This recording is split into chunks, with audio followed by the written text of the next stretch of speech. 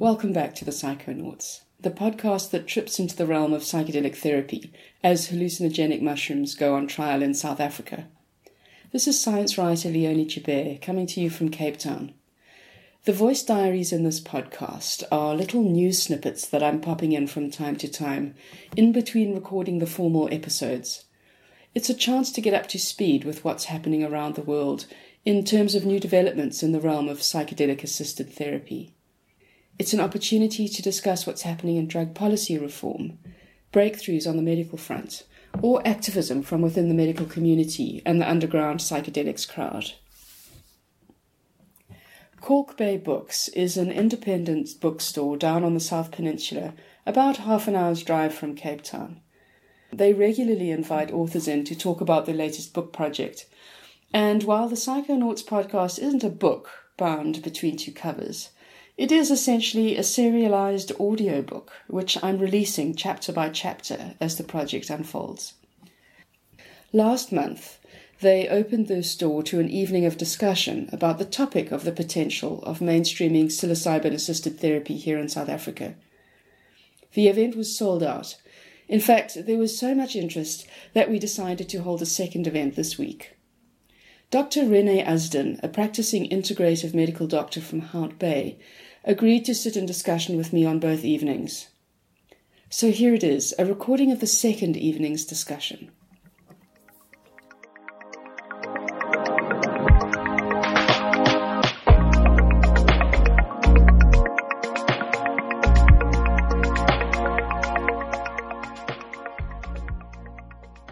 Thanks so much.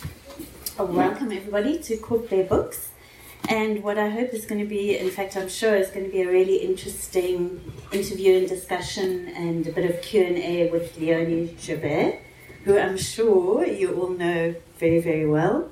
She is a wordsmith extraordinaire, a science writer, a published author, and for those who really know Leonie, you will know that she is not shy to address issues that are always a little bit hard to tackle and yet completely relevant and appropriate to the time that we're in and issues we need to look at. So she will write about food scarcity, about the chemicals in the environment, about climate change, factors that are subjects that she is not shy to address and does so beautifully and eloquently. So welcome, Leonie.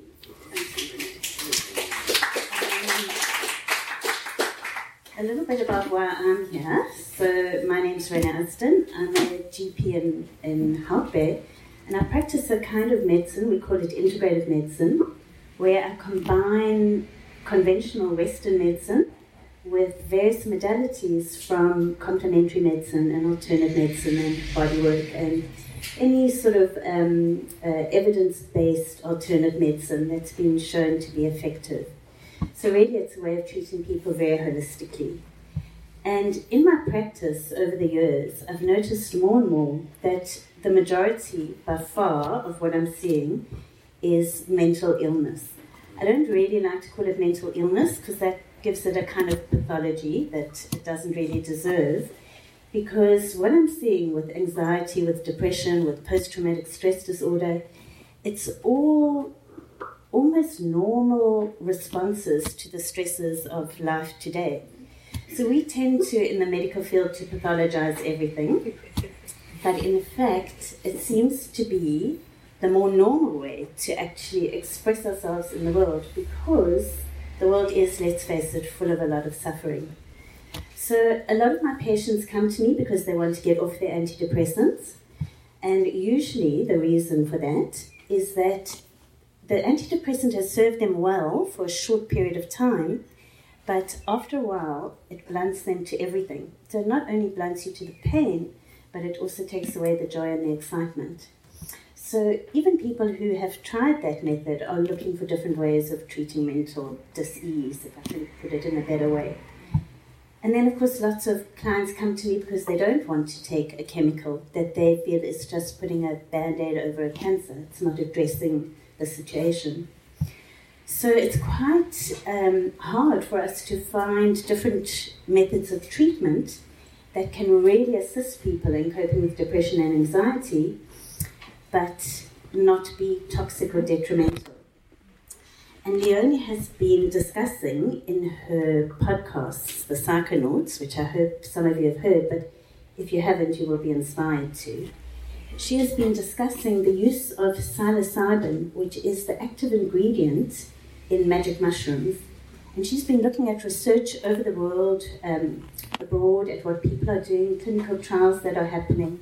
And in the podcast has been really exploring the possibilities of using psilocybin in a clinical context to treat these mental diseases that we have. So I hope that as we go on, we'll talk a little bit about that. What I do want to say is a bit of a disclaimer, if nobody minds, before we go any further, is that Leonie and I are not advocating the use of psilocybin or magic mushrooms as a therapeutic tool or as a recreational drug in any way. We're not advocating its use or promoting it. All we're doing is providing a platform to have debate around this issue and to be able to discuss it openly, mirroring what is happening all over the world. So we're really just opening up the discussion and bringing it to Cape Town and to everybody here. And so just to remember that we're not looking at magic mushrooms as a recreational drug, that this is about using psilocybin as an entheogen and as a legitimate treatment for mental health disorders or disease. Also a heads up that we're recording this event, so just to be aware and cognizant of that if anybody wants to say something or not. So, Leonie, I'm so looking forward to this. It's going to be great. So really, I thought maybe a good way to start is if you could explain to us a little bit about why you chose the medium of a podcast. I mean, you could have chosen a blog or an article or a book, or why a podcast to bring this issue across? Thanks, Rene, and kudos to Rene for being willing to host a second session of this nature. To borrow a term from the neuroscientist Sam Harris, this topic is still so radioactive that many publishing houses don't want to come near it. And that's one of the reasons I decided to launch into a podcast. So I've spent the last sort of 17 years writing about climate change, mostly food security. And it's a long lead time from starting a book, writing it up, getting it through the publishers and out to a South African audience. And even so, a book will only reach about 3,000 readers. And about 4 years ago, when I stumbled on the story and discovered that there was a court case about to happen this year, I realized that the story was far too important. We needed to get it out now so we could start a conversation ahead of the court case. And we didn't have time to wait for a publishing house to endorse or fund or give me the go-ahead. So how it happened was it was in about 2014, I heard about this woman who I had known about, and I'd known her through sort of overlapping writing circles, and she's a typical sort of suburban grandmother type, and I heard that she'd been arrested for allegedly having 2 kilograms of dried magic mushrooms in her home, and that she was supposedly taking people through these deep dose psychedelic journeys, which of course I knew nothing about. And I was intrigued by this, so I thought I would just I heard about her arrest, how there was a possibility of a 15-year jail term for her. She seemed like a very unlikely candidate to go to jail for such a long time. And then I heard about how she was going to launch a court bid in the Western Cape High Court, where she wanted to challenge the constitutionality of our drug law, where she was going to say that psilocybin is not dangerous or addictive, and it has huge medical and spiritual potential, and that there's no reason for it to be illegal, and that actually it should be available to all South Africans. Anyway, I thought I would do this one single feature article for a local magazine on what I thought would be this quirky subculture in Cape Town. And then I started to look abroad and discovered a whole massive body of scientific literature that explained how profoundly powerful psilocybin actually is as a medicine for treating trauma-related mood disorders and addictions. And people were just starting to describe psilocybin as they were comparing it to the discovery of penicillin a century ago in terms of what that meant for healthcare. It's comparable to the advent of birth control for women and what it gave them in terms of agency over their lives and their bodies and their education. It really is a powerful, powerful medicine. So I realized that the story was very important, and the court case was due to happen this year. In fact, there's some interesting developments around that we could talk about. But then so I decided, rather than wait for a publishing house to give me the go-ahead, I would just launch into it myself as a self-funded podcast where I would read it for the audience rather than have them go and buy a book, because I think that has more reach. And so it's been released as a serialized audiobook in a way. But what I found fascinating in the development of the story is my own level of knowledge has grown substantially. And now I come away from the story, I'm about halfway through, I've got about 7 more chapters that I'd like to do. But I realize now that, Rene referred to antidepressants just now as being like a plaster over a cancer. And really, in many respects, they are. It's just a palliative treatment. It's a way of treating the pain rather than the disease. And suddenly we discover that we have a substance here that actually treats the disease. In just a few deep dose sessions where you have the right support, you can actually exorcise the cancer. And so I come away from this realizing that actually, if this substance is available, is so powerful, then we almost have an obligation towards civil disobedience until the substance becomes available. Something that I've tried to do with the story is to use good old-fashioned storytelling to bring the science to the public. So with narrative-style long-form writing, you want to show rather than tell. I don't want to just talk about what the science is saying about how this chemical functions in the brain. I've interviewed people who have gone into the underground community and have sought out this treatment themselves and have returned from these remarkable psychedelic experiences and can explain to us how psychedelic learning happens. People often say that psychedelic learning is like therapy on steroids. You go into one deep dose session and you come away feeling like you've had a decade's worth of therapy in a night. So I've tried in the storytelling process that I've used in the podcast to demonstrate how other people have experienced this profound, powerful medicine. And let me hand back over to Rene. Yeah. So I know you don't want to go too much into the technicalities of the way it works, but can you maybe tell us a little bit about the research and the trials that are being done abroad and what is happening in academia in a way around psilocybin and psychedelics, and how that can maybe... Well, let's look at that first, and then we can see how it impacts our own situation. Yeah? Okay. So psilocybin is just one of a number of psychedelics that have this potential.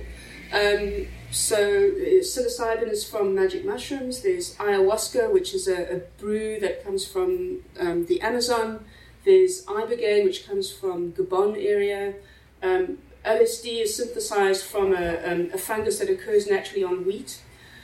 These are all substances that do something in the brain, which we can talk about later, which result in these very profound spiritual experiences or kind of a sense of enlightenment.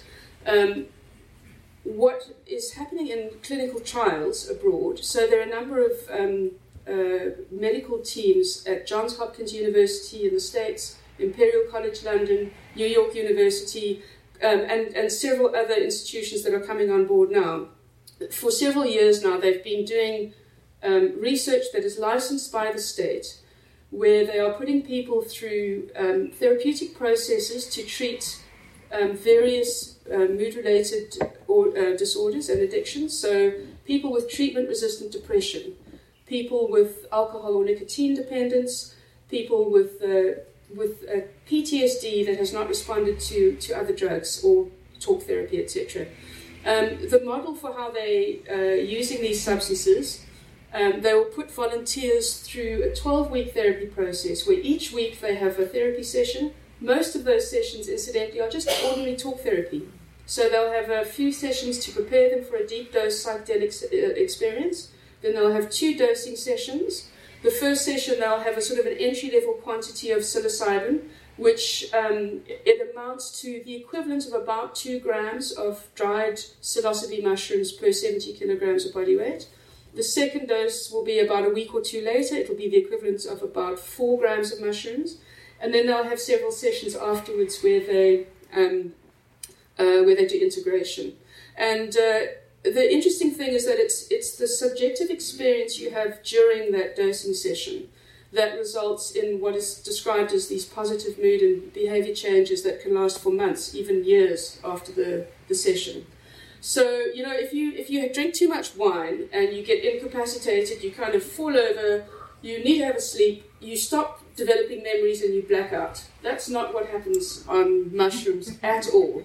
You may be incapacitated, but it's like your brain, your mind. It's like the TARDIS. If any of you ever watched Doctor Who, it's like the TARDIS. On the outside, it looks like a small little box. You open the door and it's massive on the inside. That is kind of what happens in these deep dose psychedelic sessions.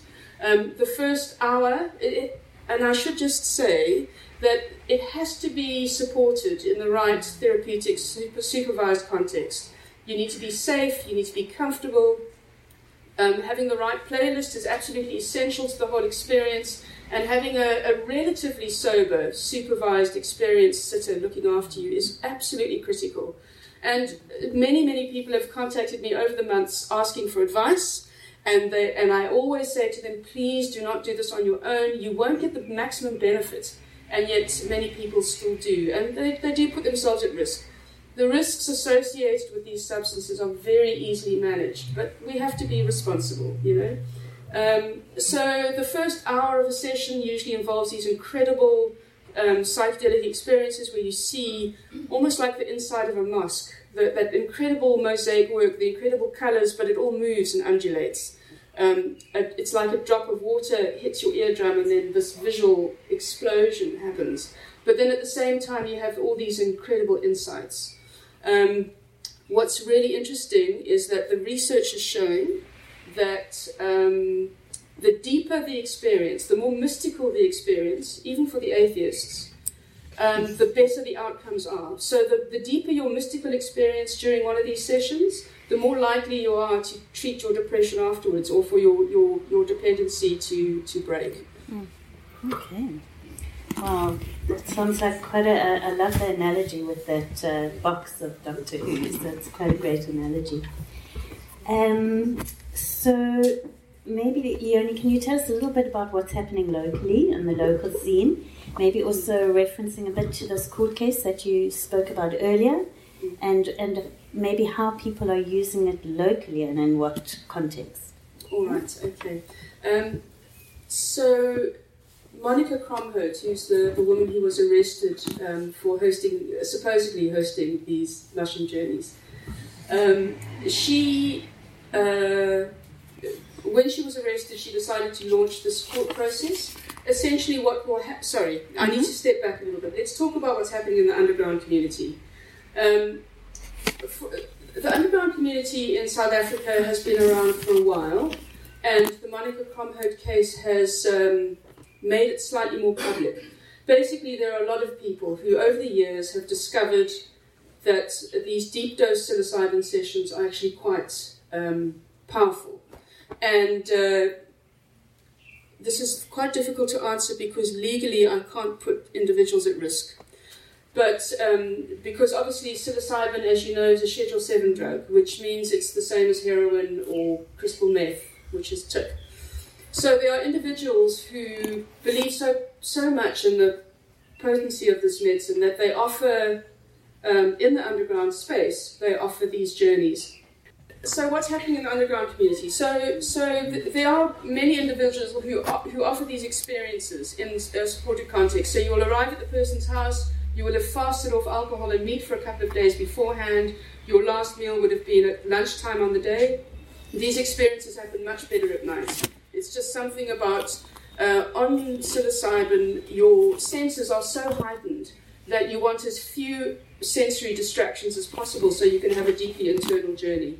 So these sessions happen at night. You will take usually about 5 grams of powdered dried psilocybe mushrooms mixed in with a warm brew of usually a rooibos tea.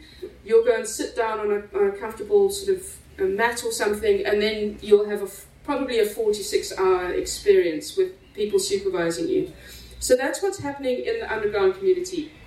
In the medical community, there's nothing happening, very little. There are a few, in the underground community, there are some medical practitioners, doctors and psychiatrists and therapists who are working in the space. They're not offering medical support through these sessions, but they happen to be medically skilled while doing the underground work. So they do this at great risk to themselves. There are a lot of non-medical volunteers who offer the sitting sort of, I don't want to say service, that's the wrong word, because it's more of a gift. But they offer something that our mainstream medicine is not willing to talk about or discuss yet. One of the most frustrating but enlightening processes of writing this book has been trying to get formal quotes from what used to be the Medicines Control Council, is now the South African Health Products Regulatory Authority, the Registrar of Medicine, the Medical Research Council, academics within the public mental health research space. I've phoned and emailed and phoned and emailed and phoned and emailed easily by now 50 times, and I just get stonewalled or passed on to someone else, or actually sometimes people are even just rude. So my endeavour is to get two things happening through the podcast. The firstly is to get South Africans going into their doctors' rooms and saying, okay, so psilocybin-assisted therapy for treating trauma-related mood disorders and addictions is going to be legal for medical use in the States within 5 years. What are you doing to make that available to us here in South Africa? The more medical people are asked that question, the more they might start to lobby from within the sector. And then the second thing is to start a conversation within the medical community where they are starting to get well versed. So the South African situation, we are very far behind in terms of where the zeitgeist is. Overseas, in the States and in Europe, this conversation has exploded. I mean, it's absolutely everywhere. The genie is completely out of the bottle. You have really public figures coming out and saying that they've done this therapy in the underground world. MDMA, which is not psychedelic, but works in a very similar way, and the treatment is very similar, has been, the Food and Drug Administration in the States has been endorsing clinical trials using this to treat PTSD for years. And it literally is within 3 years, probably, of licensing MDMA as a therapy in the States. So, and psilocybin is not far behind it. The FDA is pushing for psilocybin to be medicalized for treating depression. And it's going to come. So the opportunity for South Africa, the urgent need in South Africa is there are a couple of things. Firstly, we need our own drug policy to change. That can happen quite easily. The Monica Kromhout case is one way of doing that. The second thing is we need to train up service providers. So the issue is not getting the drug rolled out. The issue is getting the drug rolled out in a way that is affordable, that it doesn't become a highly medicalized, strictly regulated substance, because then it will be too expensive. And the third thing is that medical practitioners, and they don't just have to be psychiatrists or doctors, but social workers and nurses and counselors, lay health workers can actually be trained up in how to offer this supported therapy. The court case, in fact, the cannabis case is a very important development. The cannabis case was, the Constitutional Court was asked to rule on the 2017 Judge Dennis Davis ruling, which basically said that we could be free to use cannabis in the privacy of our own homes. Monica Kromhout's legal team was waiting for the Constitutional Court to come back on that. So in the cannabis case, the legal team was able to show, using evidence-based research, that cannabis is clearly much less harmful and dangerous and addictive than alcohol or tobacco. And on the basis of that, you can't have it's not reasonable to have two of those substances legal and one substance illegal. And on the basis of that, cannabis should be legalized or decriminalized. And the Constitutional Court upheld that ruling.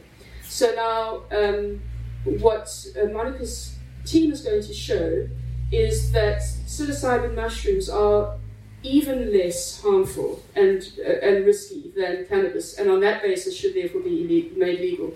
Mm-hmm. And I mean, maybe we should just talk about the harms and risks, the UK study that was done around this. Or do you want to ask a different question first? No, I think do that, and then we can maybe look a bit at the spirituality of it, which may be a bit of a block. But I think let's talk that first. Yeah? Okay. So in terms of the harms and risks, there are a lot of myths out there around psychedelics, about them causing psychosis and schizophrenia, etc., etc. In fact, that's maybe a good point to bring in one of the other disclaimers, is that for someone who already has a diagnosis or is predisposed to schizophrenia or psychosis, psychedelics are not a good idea. It's well established. It's not because psychedelics trigger psychosis or schizophrenia any more than any other substance would. It's just not a good idea if you already know that you have a family history of that. So let's just put that out there. And even to say around cannabis use, one has to be careful. So I think it applies broadly to any entheogen that changes one's perception and drops barriers. Yeah, and in fact, I mean, even alcohol or a traumatic family event can trigger a psychotic or schizophrenic episode if one is predisposed. So, let's just put that out there. But so in 2009, the UK government appointed a task team to look at the 20 most widely used and abused substances in the UK and rank them according to the risks and harms to the individual and to society. And they published these findings in the Lancet in 2010. Really important findings. They find that if you look at the bar graph, alcohol and tobacco are right up here. Crystal meth, cannabis are here, right down on the far end. LSD, MDMA, psilocybin mushrooms. I mean, they're so small they hardly even leave the x-axis. So there's a really strong evidence base to show that these substances are not as harmful and risky as the myth holds true. And on the basis of that, that's why if alcohol and tobacco are going to be legal, then certainly those substances should be legal as well. Maybe we come to the spiritual side of it right at the end, because it's such a broad topic. I'm sure people will want to contribute to that discussion. Leonie, maybe can you talk a little bit about, we're living in a society with so much post-traumatic stress. People have been deeply traumatized by the years of apartheid. Do you think that psilocybin-therapy is translatable into our healthcare context? You did touch on it, but if you can elaborate a little bit, do you think it's doable? So that's a very good question, and one that I when I started out the project, I thought the answer was absolutely yes. Now I think it's yes, but. So I think it needs to be done carefully and contextually.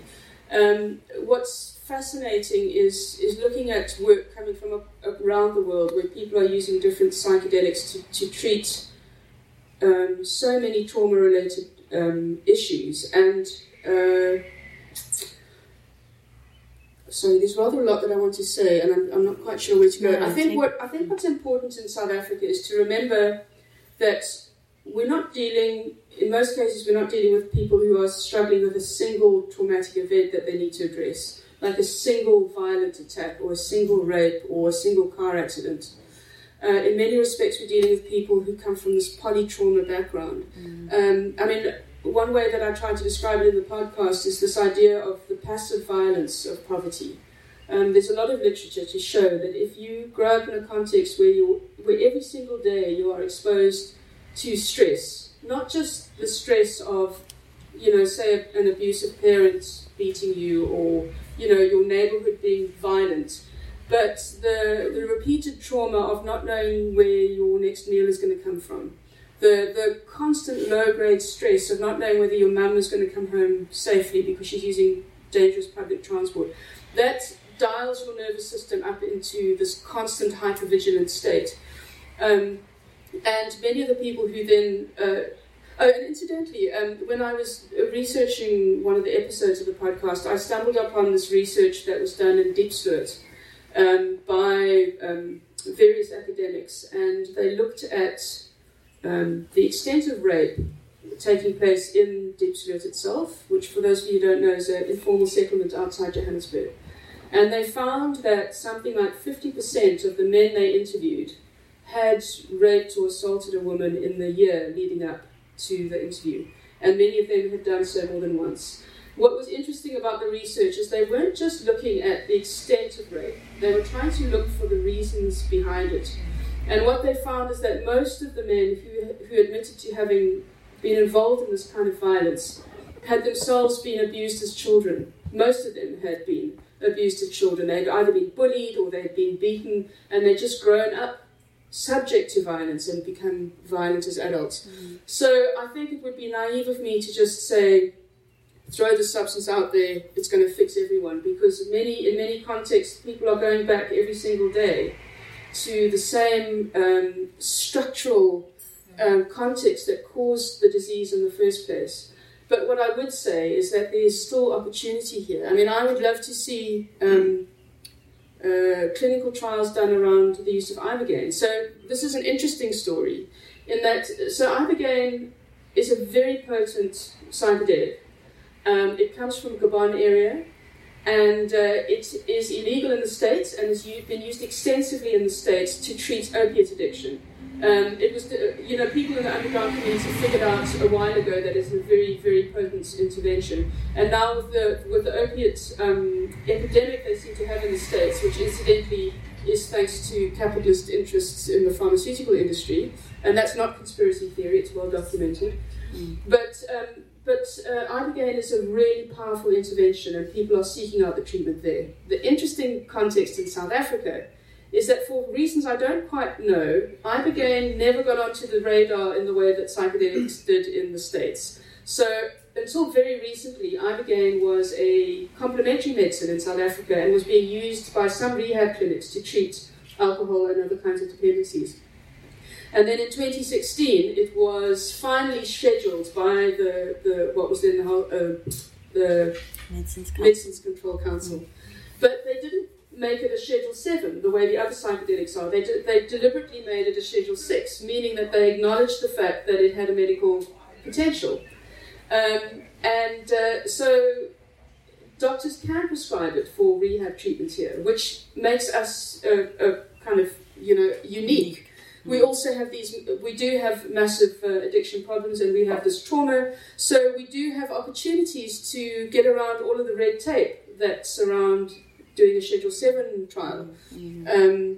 But the problem is that, and this is my interpretation, the MCC has not drawn up or released the regulations that would then instruct the medical community on how to administer and supply ibogaine. And by not releasing those regulations, they basically have shut down the treatment process. So it's almost like a bureaucratic way of stopping ibogaine treatment. But we have this amazing opportunity here where we could actually run trials. I'd love to see the medical community get involved. And I think also what you're saying about trauma, they think that one of the ways that the psilocybin in the magic mushroom works is by maybe dampening down the amygdala, that part of the brain that is fight and flight. And I mean, that may be very appropriate in our context, maybe even in terms of microdosing rather than doing big doses. But this is all conjecture. We need the trials, we need people actually to do the research before we can even say that's the way to go. Yeah, and I think this is the big frustration, is that until we are brave enough to have an adult conversation about this, and until we have the legislation changed, we can't do any evidence-based research, which is the frustration. But that point about the amygdala is really important, and this is the interesting thing around what modern neuroscience is now showing us about how these substances work. So in the 1960s, there was this interesting coming together of Western philosophers who were dabbling with Eastern mysticism. So they were starting to experiment with meditation-type processes. Sorry? Yes. All sorts of meditation processes. And at the same time, they were starting to dabble with psychedelics, because psychedelics had escaped the lab, There were, incidentally, prior to the 1960s, there were sort of 3 decades of research using different psychedelics to treat mood disorders, and then they escaped the lab, got into the recreational scene. Nixon got hysterical because it produced a whole bunch of anti-establishment thinkers when he needed troops to go off and fight the Vietnam War. Again, this is not conspiracy theory, it's well documented. But the point is that in the 60s, these philosophers who were dabbling with meditation were also dabbling with psychedelics. And they started to see a very similar thing happening within themselves. And in fact, to the point where they would all, some of them said, and it's a beautiful Alan Watts quote, where he says, you start to see the psychedelics, just a few sessions on psychedelics give you these big breakthroughs, and then you realize you've been speaking on the phone, now you can hang up the phone and you can carry on. Just using meditation, you can achieve the same thing. So jumping forward to today and what neuroscience is showing us, Yale University a few years ago wanted to understand what was happening in the brains of meditators. So they took seasoned meditators, popped them in an MRI scan and had a look-see. And then a few years later, a bunch of researchers at Imperial College London wanted to see what was happening in the brains of people on a psychedelic trip. And they put them in an MRI scan and had a look-see. And then accidentally ended up comparing notes a few years later. And what they saw was very, very similar. I won't get too technical now, but what's interesting is that it seems as though both processes do something to the brain that interrupts OCD-type thinking, ruminative thinking. So a lot of the mood disorders, a lot of the addictive type behaviors are linked to this ruminative thought, which leads to this downward spiral into depression, etc., etc. One of the ways that the researchers describe it, they say, throughout life we have these sensory inputs that our eyes and our ears and our bodies basically feed into our brains. And over time, we brain train ourselves into certain response mechanisms. And they say it's a little bit like you have a snowy hill and you send a sled down the hill. And every time the sled goes down the hill, its tracks leave a groove in the snow. And the more you do that, the sled just goes down the same tracks. Eventually, it's very hard for the sled to go in any other direction. You get brain trained into that reactive process. But then what seems to happen on these psychedelics, and it also happens with long, slow meditation process, is that it's like putting a fresh blanket of snow on the hill. And then just for a while, the sled can go down in pretty much any direction. So what's remarkable is that it seems that is how you can end up with these mood and behavior changes that are possibly permanent, which is not what antidepressants do.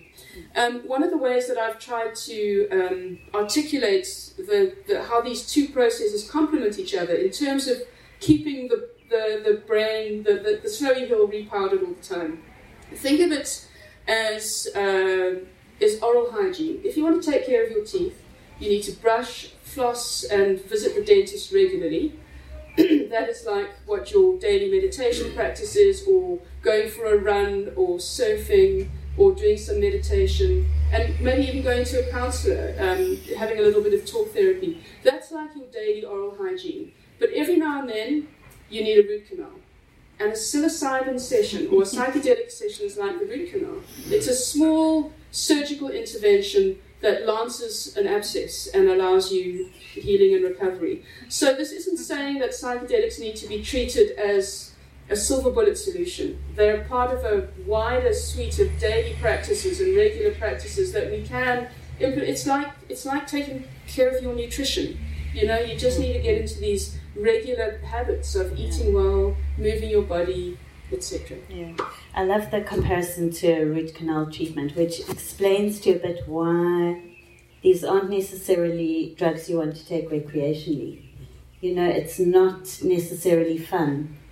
And I think that one needs to appreciate that it is a bit of a lancing of an abscess, and that the process of using these entheogens is not for entertainment, I would say. Yeah? That's a good point. You sparked another thought which went as fast as it arrived. yes, sorry, I just remembered. So there's this idea that playing with psychedelics or using psychedelics is a little bit like Russian roulette. So for every fantastic trip you have, there's a really, really bad trip locked and loaded and just waiting. And the truth of the matter is, if you do dabble with psychedelics in the wrong context, if you get the setting wrong, you can have a very uncomfortable experience. What is interesting, though, is that a survey done by Johns Hopkins wanted to try and understand what percentage of psychedelic experiences are these so-called bad trips. They specifically did a survey around psilocybin, so this isn't including ayahuasca or LSD or anything else. But basically, the people that filled in the survey, it looks as though something like, was it 1 out of 3? I stand to be corrected, but something like 1 out of 3 trips is not a bad trip, but a difficult trip. Mm-hmm. And what they mean by that is that it was still a very powerful experience. It was maybe a little bit overwhelming, for some people even terrifying, but it was nevertheless a profoundly meaningful experience. So, and in most cases, people felt equipped to deal with it. So that is an interesting thing to bear in mind. You're not going in necessarily for a joyride. You might have a joyride if you're lucky. You might also have a really tough time. And if you are working with people who are experienced in how to handle this process, they will be there and support you through it. Yeah. And then Leonie, I mean, maybe we can talk a little bit, and maybe there are people in the audience who have a better understanding of exactly how the psilocybin works. But it may even be a possibility in the future that one can microdose rather than taking big doses, just in the nature of what psilocybin does in the brain. And so, just can I give a little brief thing? Just in the way that, obviously we don't know exactly how it works, we don't know how antidepressants work either, but what we do know with the psilocybin is that it's a kind of a prodrug. So in the body it is metabolized to psilocybin, yeah? Psilocin, exactly, metabolized into psilocin. And then the psilocin has actual processes that happen in the body that are pretty much biological. It doesn't matter, it's got receptors. So it acts like a serotonin, and it will bind to serotonin receptors, and that will sort of set a cascade of things going.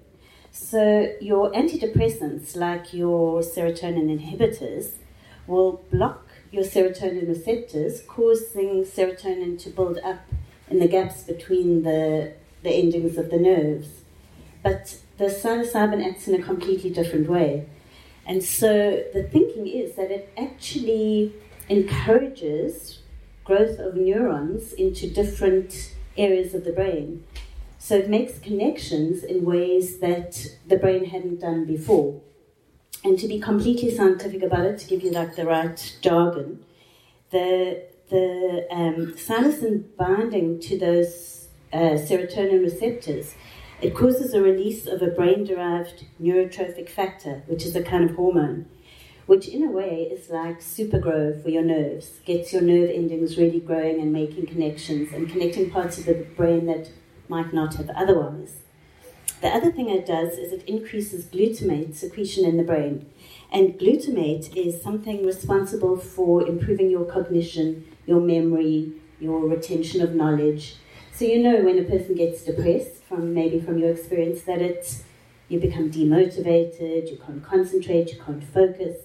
So the psilocybin is actually acting biochemically. If one takes away all the romance of it or the trip part of it, it's acting in a biochemical way that's really beneficial. And I mean, those are just two of the things that it does. You know, blocking the amygdala is part of it, increasing your prefrontal cortex functioning. So it's got a whole lot of knock-on effects that make the substance itself really worth looking at as a therapeutic option. Yeah? So I don't know, Leonie, are there things you want to add? Shall we open it to the floor? There were a couple of things I wanted to just mention. that point about the amygdala is really important. You know, a lot of people who have gone through the clinical trials at either Johns Hopkins or Imperial College, when they describe, so these are people who have had a treatment-resistant mental illness, sorry to use that word, No. and have not responded. Dis-ease, yeah, I like that. Yeah. And they've not responded to antidepressants. And they've described it as if the antidepressants are like they're monsters down in the basement, and they are slamming the doors shut on the basement and hammering it closed. Whereas with these psychedelics, psilocybin, it's like they can open up the basement doors, they can walk down to the basement with a torch, and then they can actually look at all the monsters and confront them.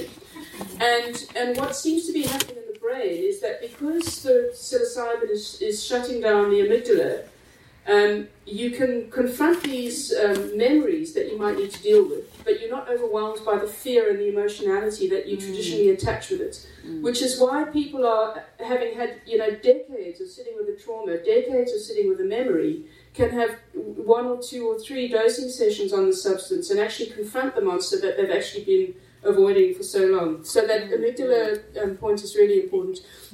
The other thing I wanted to mention, the episode that I'm working on at the moment is, I was lucky enough recently to do an interview with a medical doctor who is treating her cluster headaches with regular psilocybin. And what I find fascinating about this is that cluster headaches, like depression, can be a terminal illness.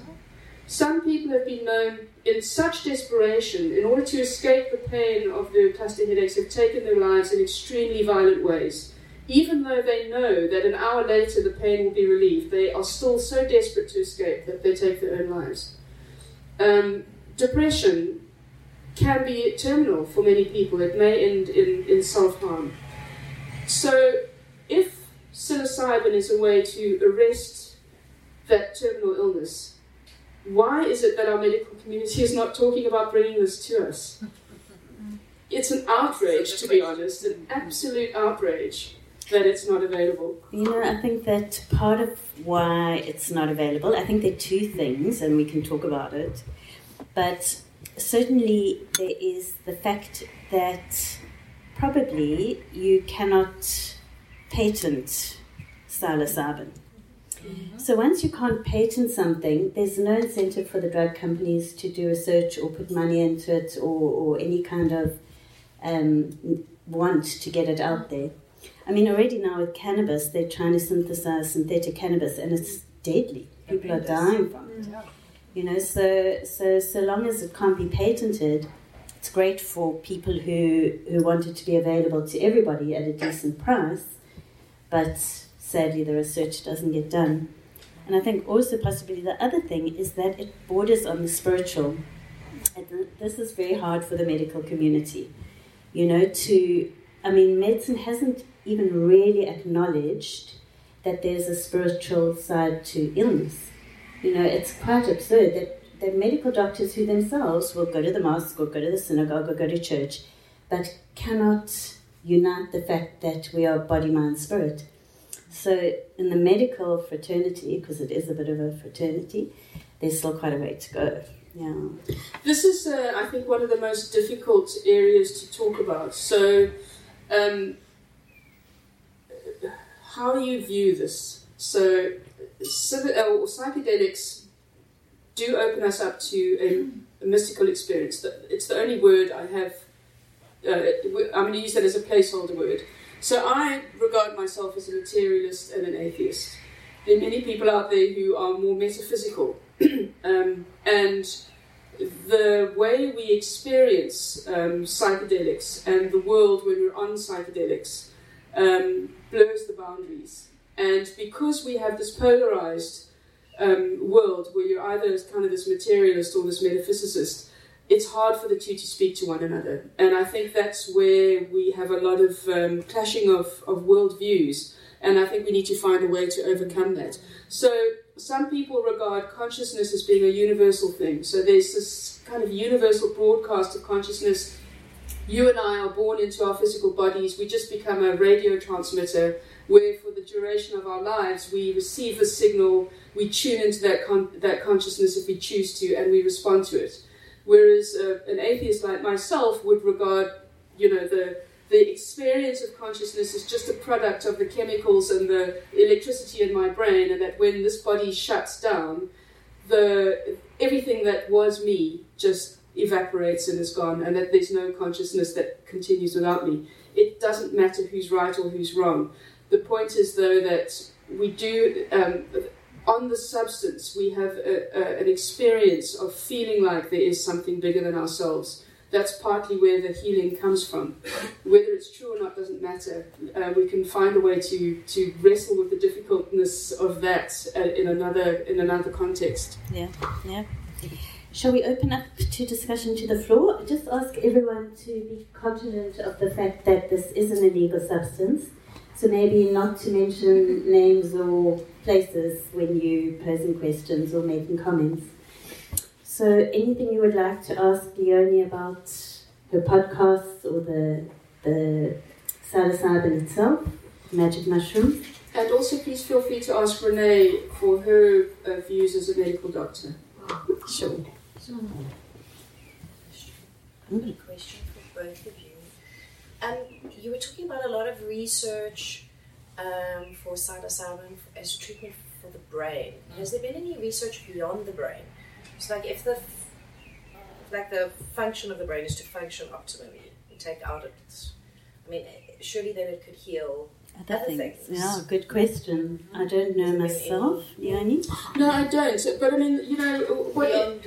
beyond the mind. Brain function in that way, like thinking about cognition or thinking or depression. Not that I've seen. What is interesting...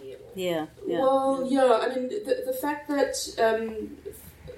LSD and psilocybin have been shown to treat or slow down cluster headaches.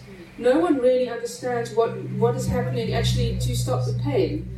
So that's not to do with cognition or spirituality or whatever. It's actually arresting the pain. The pain. I don't know what's driving that. I'm also not sure. And treating pain. I don't think any research has really... There must be research done on treating pain. But in terms of treating arthritis or irritable bowel, or wouldn't it be amazing? Wouldn't it be amazing if we could access it? So if we're talking about mental dis-ease, then has anything been looked at in terms of dementia or anything like that with older people? There is some speculation that certain fungi might be able to help with sort of neurogenesis. I think that's... but I was saying helping with memory. But I haven't seen any sort of evidence-based work on that. I do want to tell a very quick anecdote, though. I was observing at a ceremony a while ago. I was invited to sit and just see how things were done. And obviously I can't say too much because there are confidentiality issues, but there was an individual there who has the most debilitating chronic pain to the point where he has to take morphine every day. And, his story is just heartbreaking. And he emerged from his journey saying that for the first time in 7 years, he'd had 3 or 4 hours of being completely and utterly pain-free. Amazing. I don't know whether that lasted after the session. And obviously, he can't live his life in a psychedelic state. But he had a few hours of relief that night. Amazing. Yes, yeah. I'm sitting here and I'm shaking. And I'm shaking with anger. I'm a GP and I'm a homeopathic practitioner. And I'm very, very, very concerned about the promotion of untried medications and the glorification of this as a kind of an answer to everything. I'm sitting here shaking, literally. There are wonderful, wonderful approaches to dealing with trauma. There's the rapid eye movement approach. It doesn't have drugs, it doesn't have effects on the brain in any way profoundly. We don't know enough about what the effects are on the brain. There's mindfulness, there's meditation, as you've mentioned. I work with a lot of people with mental disease. The last thing I want to put one of my patients with mental disease through is the most frightening psychedelic trip. And as you say, it's got to be well controlled, it's got to be in a situation with somebody you can look after. I worry. I'm deeply, deeply, deeply worried. Is your name Penny by any chance? Sorry? Is your name Penny by any No. chance? Oh, okay. No, it's interesting because I did a talk on Cape Talk a while ago, and a woman with your very concerns, a medical practitioner, phoned through.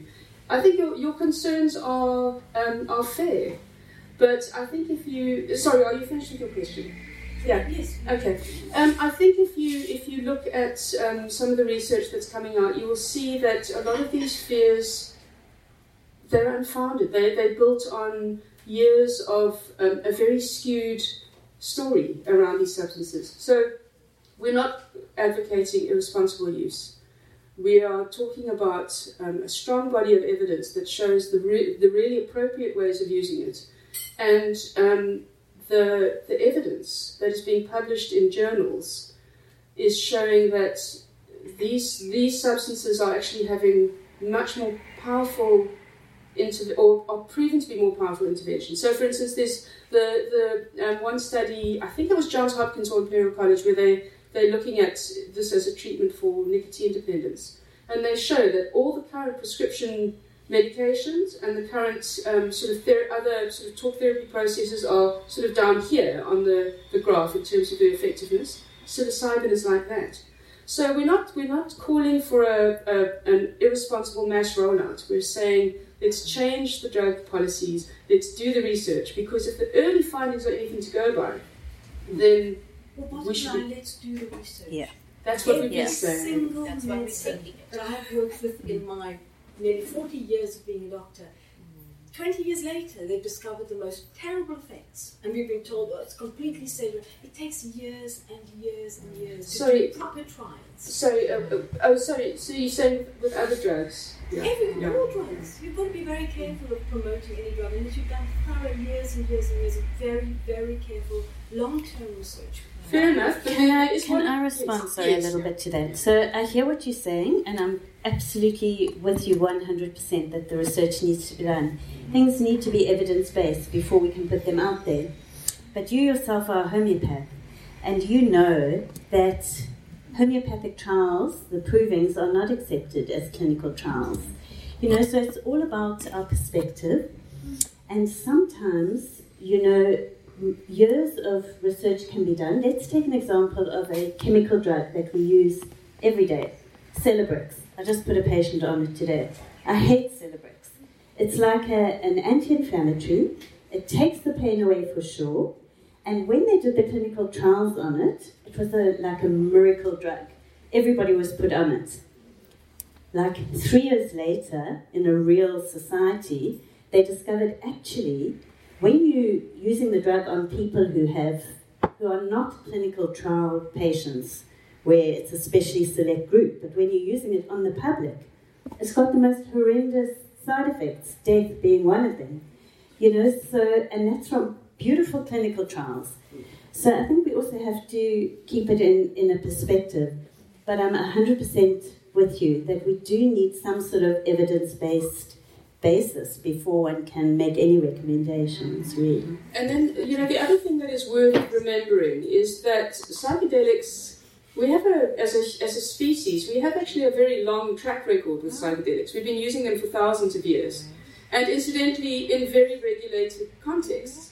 So traditional communities that have been using psychedelics for a very long time, they're not regulations as the medical regulations that we're talking about, but they have very strict cultural containers. These substances are only used for specific ceremonial contexts a few times of the year.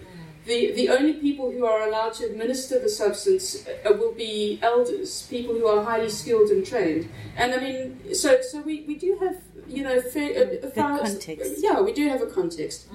All right, and there was quite a few other hands. Yes. I've had a lot of experience with ayahuasca. I haven't tried the psychedelic mushrooms, and I do think it needs to be very highly monitored, because I've seen people go on ayahuasca who are unstable, and the problem is there's no pre-care and there's no post-care. So it would be absolutely fine if they went through this journey, but when they came out of the journey, they had 6 months of post-psychedelic care. And I've seen people fall apart completely. And that's now, because it's so underground, and that's the danger. and people who become psychotic because they have no knowledge that they might have a history in their family. So I do think that it has an incredible use, but it has to be very carefully monitored. And as you say, in the societies that it is used, like ayahuasca, you know, it's a shamanic practice. It's only done by, controlled by the shamans. So what I've tried to do repeatedly throughout the podcast is to highlight that very thing. So 2 things that I would just like to say at this point. The first thing is, from a harm reduction perspective, there are people who are going out and seeking this treatment. So there is a way for our medical community to be responsible in terms of supporting people in a way that doesn't put the medical person at risk, but also doesn't put the individual at risk. And what I do try and do with the podcast repeatedly is say, go to a medical practitioner who understands how the process works and have yourself thoroughly screened for schizophrenia and psychosis to make sure that you're not on any other medication, including mood-stabilizing medication, that you shouldn't possibly be on while doing this experience. Is it even safe for you to come off that medication for a short period? You know, what about epilepsy, etc., etc.? Get yourself properly screened. And then the individual can go into the underground community if they deem it safe, have a supported session, and then you come back out, and then you have integration if you need it. So that's one of the models that I recommend, because people are going to do this anyway. If they're not supported, they're going to be more at risk. So that's the one thing. The second thing, and this is in the most recent podcast that I did where I called it Going Gonzo, because it's about myself as a science writer going a bit gonzo by breaking the rules in putting this podcast out without having the editorial and accountability structures of a newsroom. So I have to be very careful that I maintain ethical practice. But at the same time, this is the risk that the underground community faces, in that because it's underground, it's secret. And it's very much, there is peer accountability, but it's very much an in-group accountability.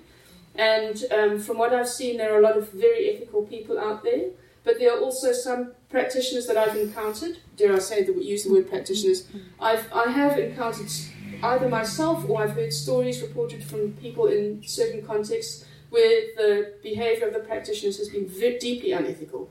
And I try to bring that through in the podcast. And again, you know, if these practices are happening underground, it's more likely that the unethical practitioners will get away with it. So those individuals who come out of a psychedelic experience feeling very vulnerable, they are very suggestible. You know, the journey guide needs to make sure that they don't exploit that person at all. If someone is too vulnerable to drive home, they need the supported context. It's very easy to put that support in place. If people are accountable and we have best practices in place, there are lots of best practices available to us. I think what we need is the kind of accountability which is hard to have if we can't be transparent and open. And I also think the volume that you take, the quantity, is critical, because you can easily overdose if you, an amateur, or you're not taking something supervised. You could have something, you know, a quantity that's double your, you know, for your weight, and you can have the most horrendous time. Same with ayahuasca. Yeah, so in context of overdosing, you know, nobody has ever overdosed to the point where there's organ damage or death from, for example, cannabis or mushrooms, I believe, or even ayahuasca. The deaths that occur from ayahuasca overdose, if you have too much ayahuasca, from what I understand, you will just feel really awful and not remember anything. But the danger comes if you're not properly taken care of. So you might say you're taking it in the context of you're in the Amazonian jungle and you've taken an overdose and you're not in control. You might run into the jungle and get lost. Or you might run into the desert and get lost. But the danger is not from the substance itself, but from the care. And I completely agree with you. There are charlatans out there. There's charlatan doctors out there also, to be honest. And until one is able to be, as Leonie says, to be transparent and to be able to practice legally so that there can be some kind of accountability and regulation, I think it is a dangerous thing. You're absolutely right with that. But the danger is more in the care than the substance, if you know what I'm saying. Yeah. So, I mean, looking at the literature around this, so the medical community talks about the risks and harms associated with this being measured in 3 ways. It's how addictive they are, how toxic they are to the body, and then the behavior while you're in an intoxicated state. So in terms of addiction, I mean, there's just no evidence to show the substance is addictive. In fact, if anything, it's anti-addictive, which is why it's being used to treat addictions to other Schedule 7 substances, which is part of the bad press. I disagree. So can I just finish the point? Thank you. We also need to move on. I don't want to not allow you space, but we do need to share the room. The risk of addiction, the risk of toxicity, and again, psilocybin is not like alcohol or heroin, where you have a little bit too much and you actually have your organ. You can have an organ failure response. Psilocybin doesn't work like that. It's almost impossible to take enough to actually have organ damage. I think the only way you can really do it is if you ate so much that it's expanded in your stomach and gives you a stomach ache. The real risk is, and I mean, I don't want to sound like I'm being frivolous, but it's not like heroin. You take a tiny little bit too much and your breathing stops and you could asphyxiate. The real risk, as Rene said, is in behavior. What happens in the intoxicated state? And if you're responsible, it's very, very easy to mitigate that risk. I think what is irresponsible is to say that there is no risk. So what I have heard come through from the underground community, a lot of people say, no, but there are no risks associated with psilocybin. What I think they're doing, I don't think it's a deliberate attempt to mislead. I think it is an overcorrection to try and address the inflated myths around the believed harms. And I understand why people do that, but I do think it's irresponsible to say there are no risks. What is responsible to say is that it's easy to mitigate those risks. Yes. Just in the context, one of the things you used was shutting down the amygdala, which comes to how you behave when you're intoxicated. Now, I would have thought shutting down the amygdala would be pretty dangerous if I'm alcohol. Sorry, I'm struggling to hear you. So you use the term shutting down the amygdala, and I would have thought that would be quite a dangerous thing for me if I'm out there having that shut down, because if I confronted something that was potentially dangerous, I wouldn't know what to do with it. Or I would actually just stay with it. So I don't. The question is more around using that terminology of shutting down the amygdala and how that's applied. So in the kind of hero dose approach, where it's well contained, that's then not a problem. But in the microdosing environment, how does the shutting down the amygdala? That's the question. I think you'd better answer that. So I think in the when you're taking a mega dose or a big dose, definitely your judgment is going to be off.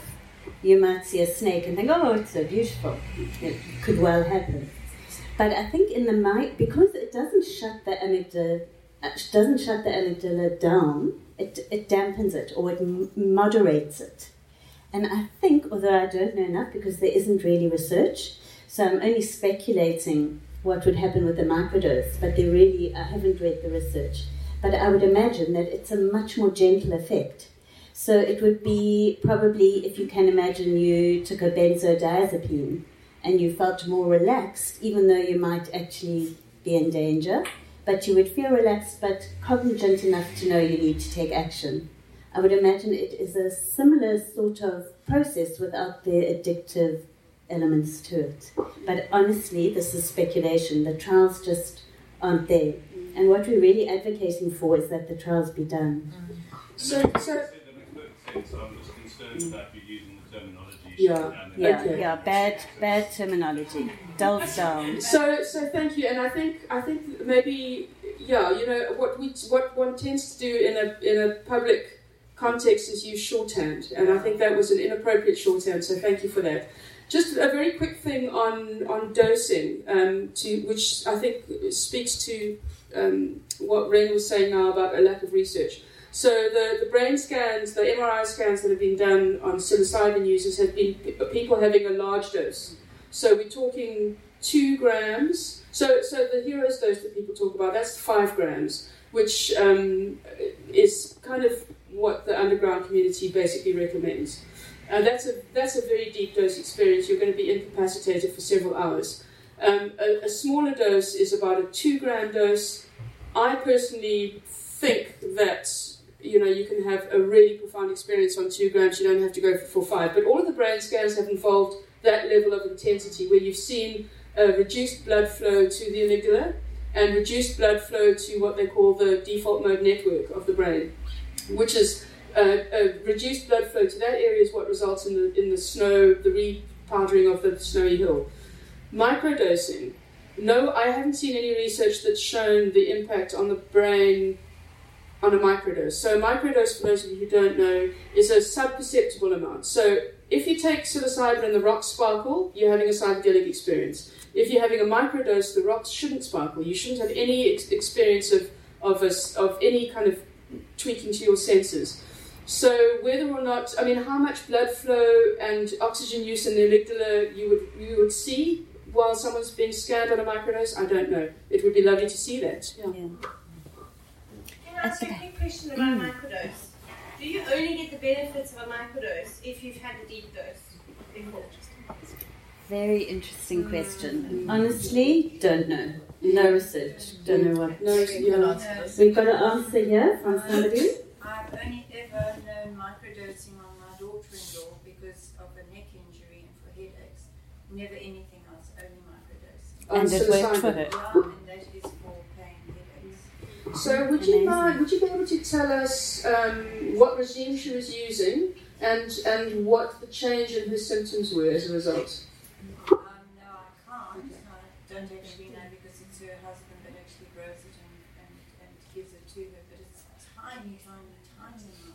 But she's the lightest little girl. Okay. So it would be. I can find out and give it to you. Okay. So it would be very interesting to find out how much she's taking and how it impacts on her headaches.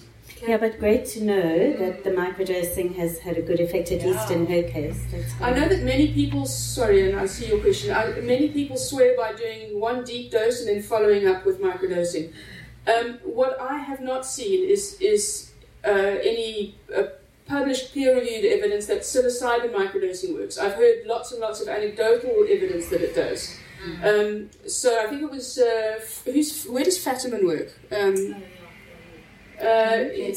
James Fetterman did the LSD survey. So he got people who were microdosing on LSD to report back, and obviously it was an online survey. It's all self-reported, so it does have to be regarded with a little bit of skepticism. But overwhelmingly, it seemed that LSD microdosing has a lot of benefit in terms of mood stability, greater creative flow, and connection with others. I haven't seen a similar survey for psilocybin, but most of the people who self-report around psilocybin in anecdotes say pretty much the same thing. Yeah, just a problem with that, the LSD microdosing. And I think that study is still going on. But you have the people who contribute all have to obtain their own LSD to microdose.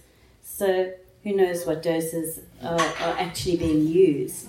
So scientifically it's not brilliant, but it does add anecdotal evidence, really. Can I share a little story about microdosing? So my brother has suffered from addiction, depression, you name it. Got really bad, went and did a flood dose and microdosed thereafter, which enabled him to come off of antidepressants from 15 years. The microdosing has helped to stabilize his overall mood. It actually, the combination of the flood doses and the microdosing totally stopped all addictive behaviors, like a switch. He's now still dealing with the depression side and the anxiety, but it seems to stabilize general mood and general kind of feeling of well-being in a remarkable way. How long since he came off the antidepressants? So that was last year, February, that he started weaning off of the antidepressants. So he's been off since then. So it's 18 months or so. And he's done several flood doses over the last 18 months. And he's found that after, say, 3 or 4 months, it's kind of time for another deep dive. And it seems to reset. It does the powdering of the snow, reset, and then the microdosing sort of maintains a thread. So that 3 to 4 month window is so interesting because it's come through in so many of the anecdotes, and it's come through in the trials as well. So with the Johns Hopkins trials, what they found, overwhelmingly after the dosing sessions, some people were in full remission. Some started to see the symptoms coming back after 3 to 4 months, and then they needed to go for another session. And that's what I'm hearing time and again from the underground world, is that every 3 to 4 months they feel the dip come back, so they go for a quick session and then they're on the way again. Yeah, and what would be really interesting to see is over the years whether that need for the dip becomes less and less, so the intervals can become longer. Any other questions? Yes. So, are there any research? I know someone who's got chronic pain, and the diagnosis is also confusing. Like it's fibromyalgia, and so that psychosomatic aspect. What I find interesting is that if there's a spiritual aspect, and then also the pain. Is there any research that you? I don't know. Not that I've come across, but it is something that I've been asked a few times before, and I need to go and look. So. Watch this space. You've given me another chapter. Yeah, I think there is some research on fibromyalgia and psilocybin that I've seen, but to be honest, I can't remember the details of it. But I reckon that if we Google, we can find. I know some research has been done, and maybe you can give me your details afterwards, and I'll try to find those papers for you. I've just got a very controversial question, which is the idea of teenagers. There's teenage depression that's really rife, and there's a lot of suicide. There's also children being given really hectic drugs like Ritalin all the time, which I think are, personally I think they're worse. So, I know that there's probably no answer, but what can be done in terms of that kind of, I don't know if you've ever read Aldous Huxley, The Island. He uses the idea of magic mushrooms as a kind of initiation for teenagers thing, but in the island, which is this magical place where everything is ideal. And he's obviously worked it all out. It's quite cleverly worked out. I think that's a very good question, and I'm so glad that you asked it. There are a couple of things. I would love to see or know better what happens in traditional communities. At what point in, some of the Amerindian communities were they allowing the rite of passage to happen involving these substances? I'd love to know. What the cultural container is. When are you old enough in those older communities to start using the substance? That's one thing. The second thing, which Michael Pollan brings through in his book, and for those of you who are really interested in the subject, I would strongly urge you to read Michael Pollan's book, How to Change Your Mind. It's right there behind your head. Is it? Brilliant. Yes, How to Change Your Mind.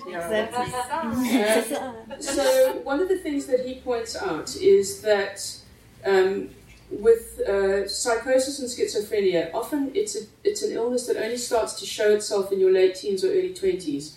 Unfortunately, that's often when you're starting to experiment and individuate, etc., etc.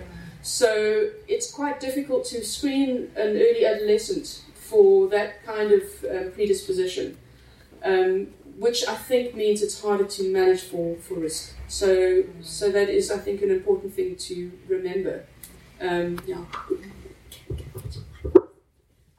Some interesting research that I came across with Asperger's and autism, and people using psilocybin to microdose, which is helping to manage social anxiety, nervousness, OCD behavior, all sorts of things. There's some very interesting stuff that people are exploring in that whole area. In fact, that's another interesting point. There is a medical study that's just been published now showing that MDMA, which again is not a psychedelic but works in a similar way, has been used very effectively to help people with autism, not to treat the autism, but to deal with the social anxiety. And maybe this is a great point to end on, is that some of this research is showing these substances to be so promising that the argument is these shouldn't be legalized just for the treatment of sick people, but should be used for the betterment of well people too. And again, we're not pushing for some kind of reckless rollout, an orgy of good time. We're calling for an open, honest, evidence-based, rational, intelligent, adult conversation that is not skewed by myth or ideology. Let's be responsible to each other. You know, a couple of things that happened immediately after the cannabis ruling. We started to see lots of people smoking their joints in the car. Now, the cannabis ruling said that it is now legal to smoke in private, which includes within the privacy of your car. It did not make it legal to drive intoxicated on cannabis or anything else. So, again, it's to borrow that really wonderful quote from the astronomer Carl Sagan. He says, let's be open-minded, but not so open-minded that our brains fall out. Leonie, that's great. Lovely.